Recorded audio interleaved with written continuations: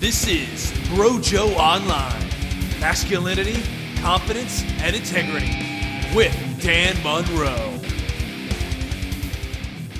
Okay, welcome. Well, this might be probably one of the most revealing and vulnerable pieces of content I've ever done. I was quite nervous writing it, and now I'm going to read it for you and share it for you, for those of you who prefer audio or video content. So, erectile dysfunction. I'm going to talk about the psychological behind-the-scenes story of erectile dysfunction and performance anxiety, premature ejaculation, all those kind of things that happen. I'm going to talk about the great secret of how some men are actually afraid of sex. They don't know that they're afraid of it, but their behavior shows that they are.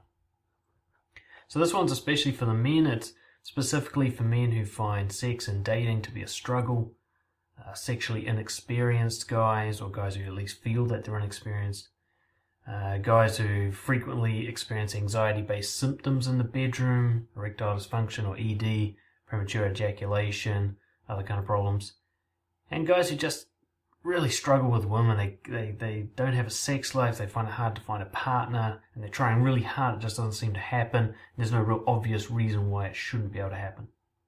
So this one is for those guys who suspect that they might have some serious psychological issues around sex, and they want to get this stuff sorted, but they don't know how.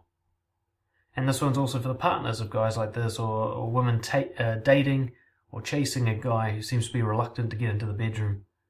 They want a great sex life, but the guy seems either physically incapable or ashamed. Let's talk about how sex is a big deal. Sex is a big deal to many men. And because it's such a big deal, many men secretly have a lot of anxiety attached to sex. Particularly the idea of some sex with somebody new and unfamiliar and possibly unsafe socially. What's not quite clear, however, is why it's such a big deal. Why do we make such a big deal about sex? Why is it such a big deal emotionally, physically, and mentally? We're pretty sure that men could enjoy sex a lot more than they already do. There wasn't so much shame and pressure and anxiety attached to the whole process. But before this can happen, we need to figure out why men these days are just so psychologically twisted about sex. So sure, sex helps populate the species. Could look like a big deal for that reason, but there's already 7 billion people, so it's not like we need it. You know, sex is fun and it feels great, but there are a lot of things that are fun and feel good. You know, we often joke how nothing's as good as sex, but actually there's heaps of things that are up there, and we don't make such a big deal about them. We don't have so much shame and anxiety attached to things like that. Bungee jumping, taking drugs, it all feels good. So it's not just about feeling good. And your sex shows that people like you, and they approve of you physically, but you can achieve that in other ways as well, and we don't make such a big deal about those other ways. Sex is still this number one issue. So in this piece of content, I'm going to explore something dark and mysterious that plagued my life for many, many years, for most of my life. And now it's become a staple conversation that I have with my nice guy clients, my people pleaser clients, or my male clients in particular. So I'm going to share my dark history with sex. So when sex first entered my life as a topic of interest, it was already fraught with uncertainty and pressure. I was the last of my friends to try masturbation, because I thought somehow it's gay to have sex with yourself. You know, it's like sex with another guy, so it put me off for a while. And in high school, in my particular high school, a lot of people were having sex very early age, 13, 14. And I could barely get a hand on asking a girl out at that stage. So I felt really left behind. I felt like I was dragging the chain. And I ended up actually lying about getting laid so that people would get off my back about being a virgin. That's how ashamed I was about my kind of lack of skill in that area. With my first proper girlfriend, I was so nervous about the whole sex thing. It took me 3 months just to build up the courage to try and go through with it. And my first time was abysmal, really. It was 30 seconds of just epileptic thrashing. And I think she actually cried afterwards, which devastated me. And prior to this, in the relationship, I tried to avoid making sex happen because even at the age of 15, I was having erectile dysfunction. It wasn't physical. I just driving on the bus to school in the morning would, do a trick on me, but if I was actually with a girl who wanted sex, my genitals would just refuse to participate. It was bizarre. And I was too scared to share this with everyone because nobody else seemed to have this problem, because of course anybody who did wasn't sharing it. So I hid it. And after this first long-term relationship, during which the issue went away, the issue came back, roaring back right after it ended, straight away. So I started to become afraid of showing sexual interest in a girl because, in case she actually reciprocated and I'd be forced to put on a performance, be put to the test. So I started developing something which in my coaching I now call anxiety squared, which is where you get anxiety about having anxiety. So I would become anxious about the possibility of sexual anxiety in the future. So the symptom, my worry about ED, became the cause of my ED. I was just stuck in a loop now. The original cause was long forgotten. So it now seemed to me, in my perspective, inevitable that if I was to get into a sexual experience with a girl, it would go badly. I know a lot of guys who feel this way. So I developed what I've dubbed subconscious sexual avoidance. And that's where I begin to self-sabotage when it comes to sex and dating. I can't see myself doing it. But in my head, I was sure I was desperately trying to find a girlfriend and desperately trying to get laid. But nowadays, when I look back, I can see subconsciously somehow I was preventing sexual opportunities from coming to fruition. If a girl looked at me and gave me the look, I'd look away. If a girl was texting me and she suddenly seemed to amp up the interest, I'd suddenly become slack at texting her back and too busy, I'd get too drunk at a party if a girl wanted me and I wouldn't be able to, I'd be justified not being able to go home with her.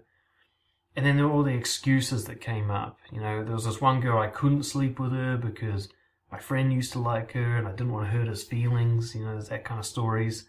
Or there's another girl, she had just had a big breakup. I didn't want to take advantage of her in her emotionally vulnerable state, so I couldn't sleep with her either. There'd be girls I was attracted to, but then if they were interested in me, suddenly it looked like they weren't my type anymore and I'd lose interest in them. And a common recurrence for me was this one-itis, being stuck in the friend zone, which is like obsession with a single girl who's unavailable. I did this just time after time after time. I've become loyal to one girl at a time, thinking she's the one and not even interested in any other girls. Even though I had no chance with this girl and I kind of knew it. And many of my clients do this. They hide from sexual opportunity behind a one-sided commitment to a single, safe, unavailable girl. So I'd be still pursuing girls and trying my best, and this is why I couldn't see that I was sabotaging, because to me it looked like I was wildly attracted to girls and pursuing them, but when I looked closer later on I realized I was really attracted to girls who are unavailable. The girls are already in a relationship, girls living far away, logistically difficult to get in touch with, say some of the single mothers with no spare time and no freedom. Girls are only interested in being friends. I found that very attractive because it was safe. I wasn't going to have sex with those girls. Now, I didn't know this consciously, but I can unravel the mystery later on. So the less likely a girl was to have sex with me, the more attractive I'd find her, and vice versa. If a girl was really into me, I'd find her needy and kind of pushy and possessive. So in terms of both mindset and behavior, I was now making it very difficult to actually go through with having sex or get into a relationship. I told myself I really wanted those things, but I seemed to be like a victim to these uncontrollable circumstances, bad luck as I often refer to it, that prevented sex from happening. And for almost 4 years, from the age of 21, I didn't have sex. And I was confused because I thought I really do want sex, and I'm not like a really fucked up guy, like I'm just at least an average guy. Why isn't this happening? I was so sure I wanted it. I'd fantasize, I'd masturbate to porn, talked about sex all the time. I complained about not getting laid or being single. I seemed to want it. I tried online dating. I went to bars and clubs and tried to pick up women. I hung around girls in the friend zone for months at a time, hoping for something. So if someone had said to me, dude, you're avoiding sex, I wouldn't have believed it, right? So one thing I was sure I wasn't avoiding, so I thought. While I was definitely keen to get laid, I was even more keen not to experience sexual embarrassment. It's a pain versus pleasure dynamic here. One part of me wanted to get laid, but the other part really didn't want the risks that came with that pursuit. I couldn't see that my subconscious brain was wired strongly for safety, and I didn't consider sex to be safe, socially or emotionally.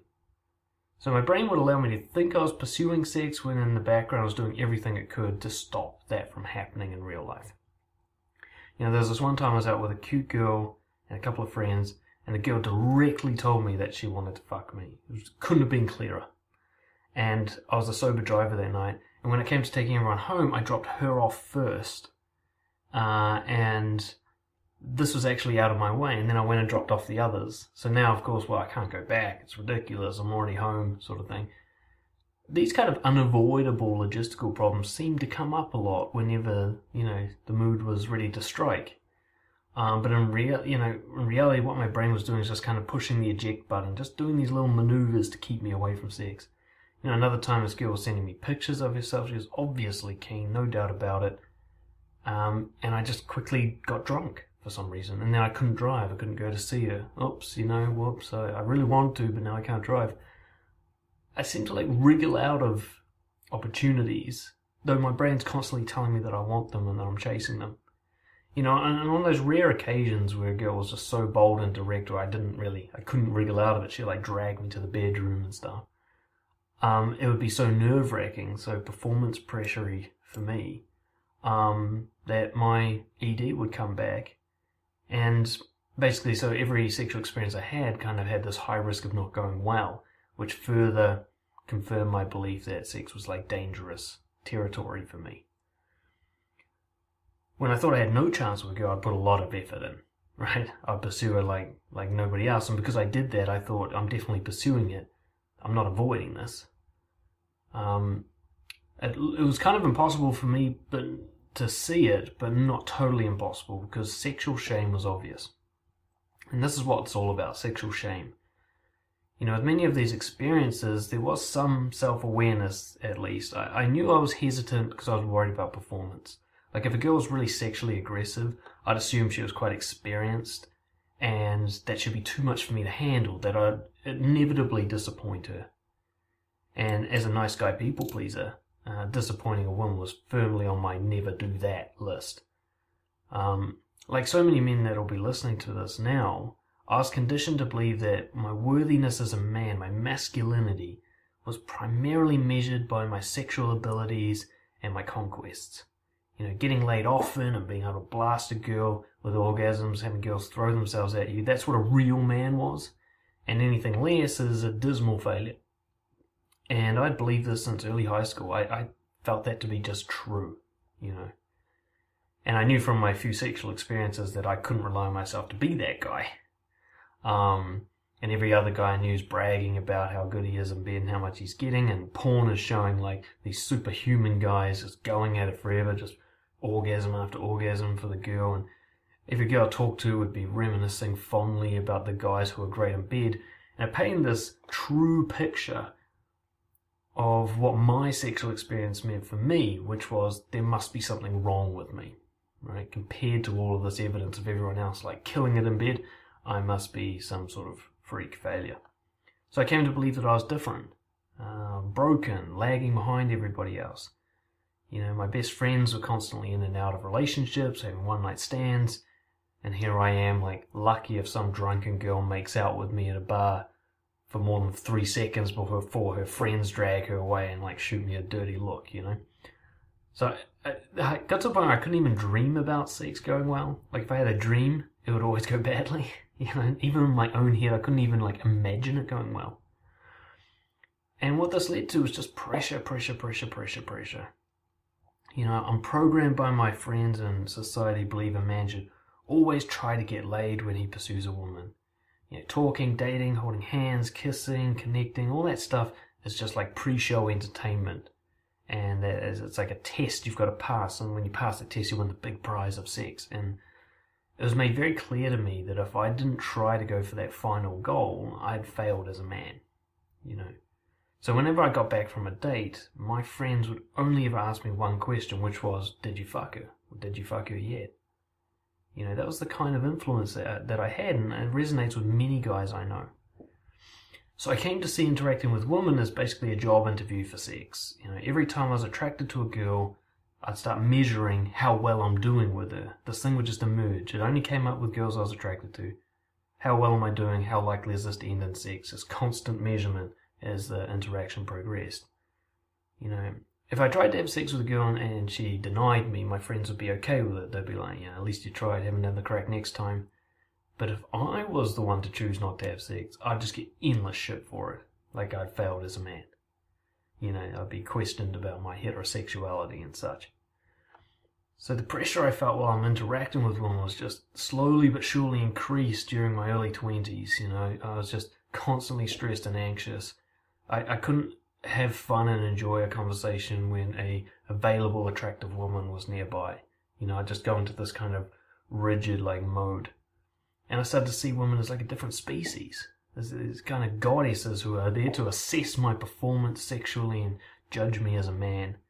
And the pressure was immense. I often think it's like being told that you've got to jump off a cliff and fly, and you're not going to be able to do it, and you're just going to crash on the ground.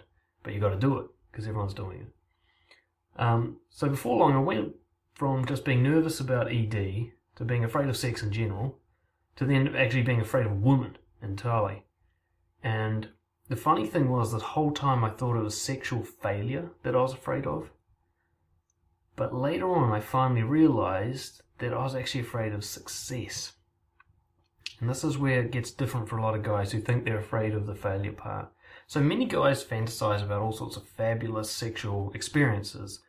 The common one is the threesome, like for a guy to have sex with two girls simultaneously. All guys will tell you that's on their bucket list, it's their dream thing.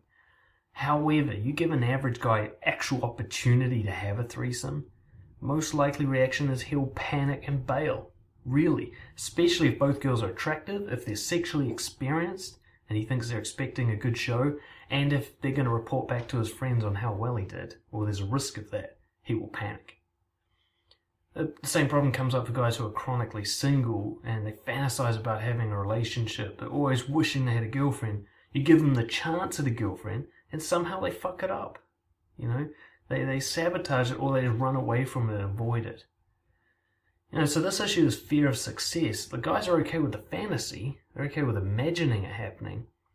That's why guys are obsessed with porn and sex workers. It's a safe fantasy, a simulation. But you give them the real deal and they pussy out. Now, why does this happen?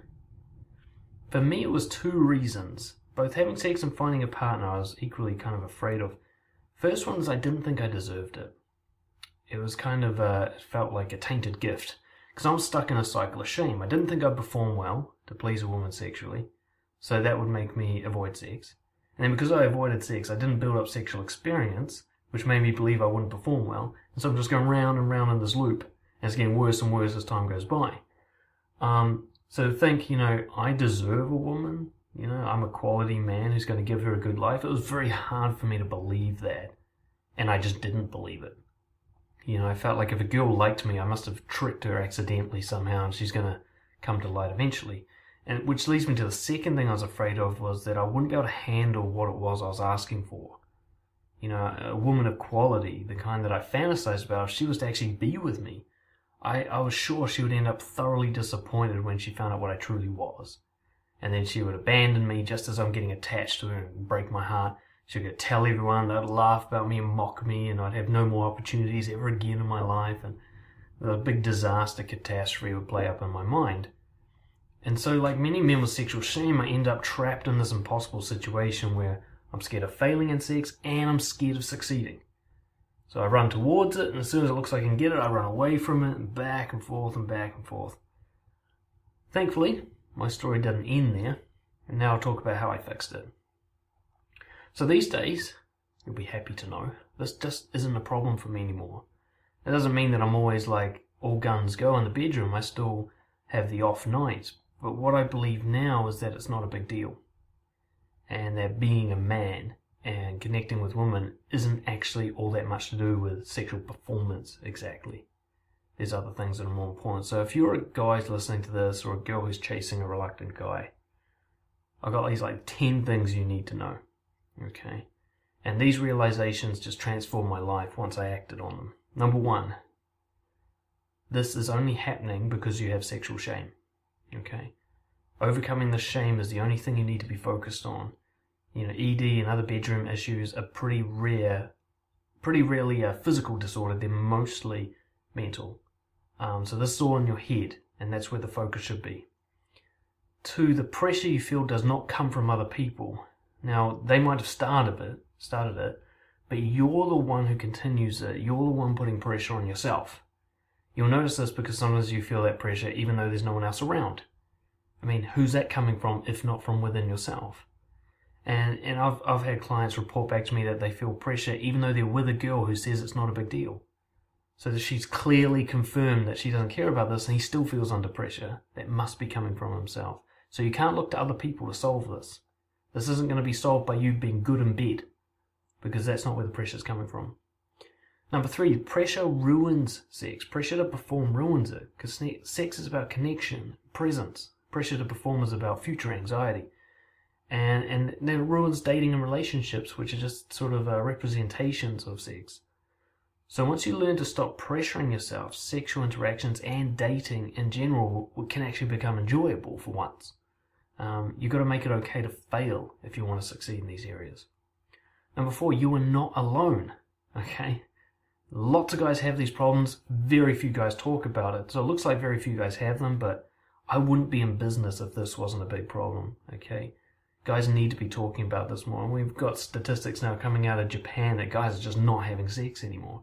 This is getting bad. It really is. And you're not alone. There are millions and millions of guys suffering through this in silence. Number 5, you're not weird or a failure for this happening. All those guys bragging about their sexual conquests and their abilities, most of them are lying. Just straight out lying. Okay? I've gone into too many in-depth conversations with women to think any differently. And when women do go on about great sex they've had, it's because it's so rare for them. Okay, some women have had great sex all their life. They are incredibly rare. Most of their experiences have been average to awful. And most guys are pretty awful in bed, even experienced ones. They think they're good because they know a few porn positions or they can hammer away for a while. But great sex is about connection, about response to the woman, and most guys are just selfish in bed, from what I hear. So, you don't need to worry that you're different. Number 6, some women might not like you, but you getting in your own way is the biggest problem. Okay? So not all guys are equally attractive to large portions of women, but most of the problems you're having with women are you doing things yourself. It's not about your innate attractiveness. Primarily, if you work on becoming more shameless and bold and honest and less creepy and passive and anxiety-ridden, your chances go way up. Okay, and that's got nothing to do with other people. That's your work. Number 7, take pressure off from going all the way. Right? The number 1 tip that my clients have reported being the most helpful is just giving themselves permission to not have sex. It's something they've never done. So to be able to go on a date with a girl, to kiss a girl, to show attraction towards her, show interest in her, and still not actually have to take her to the bedroom so that you report back to your mates and be a man in their eyes. You can decide when to call quits. You can do it any time you like and just take that pressure off yourself that this has to cross, the society's finish line. You don't have to impress anyone here.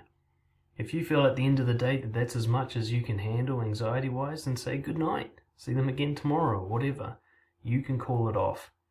And I also like to have a backup plan. If I'm concerned that I'm not going to be able to perform, have a bit of massage oil in the bedside table. You can always bust that out and say, hey, let's make tonight about you because my shit ain't working, right? Nobody's complained about that to me so far.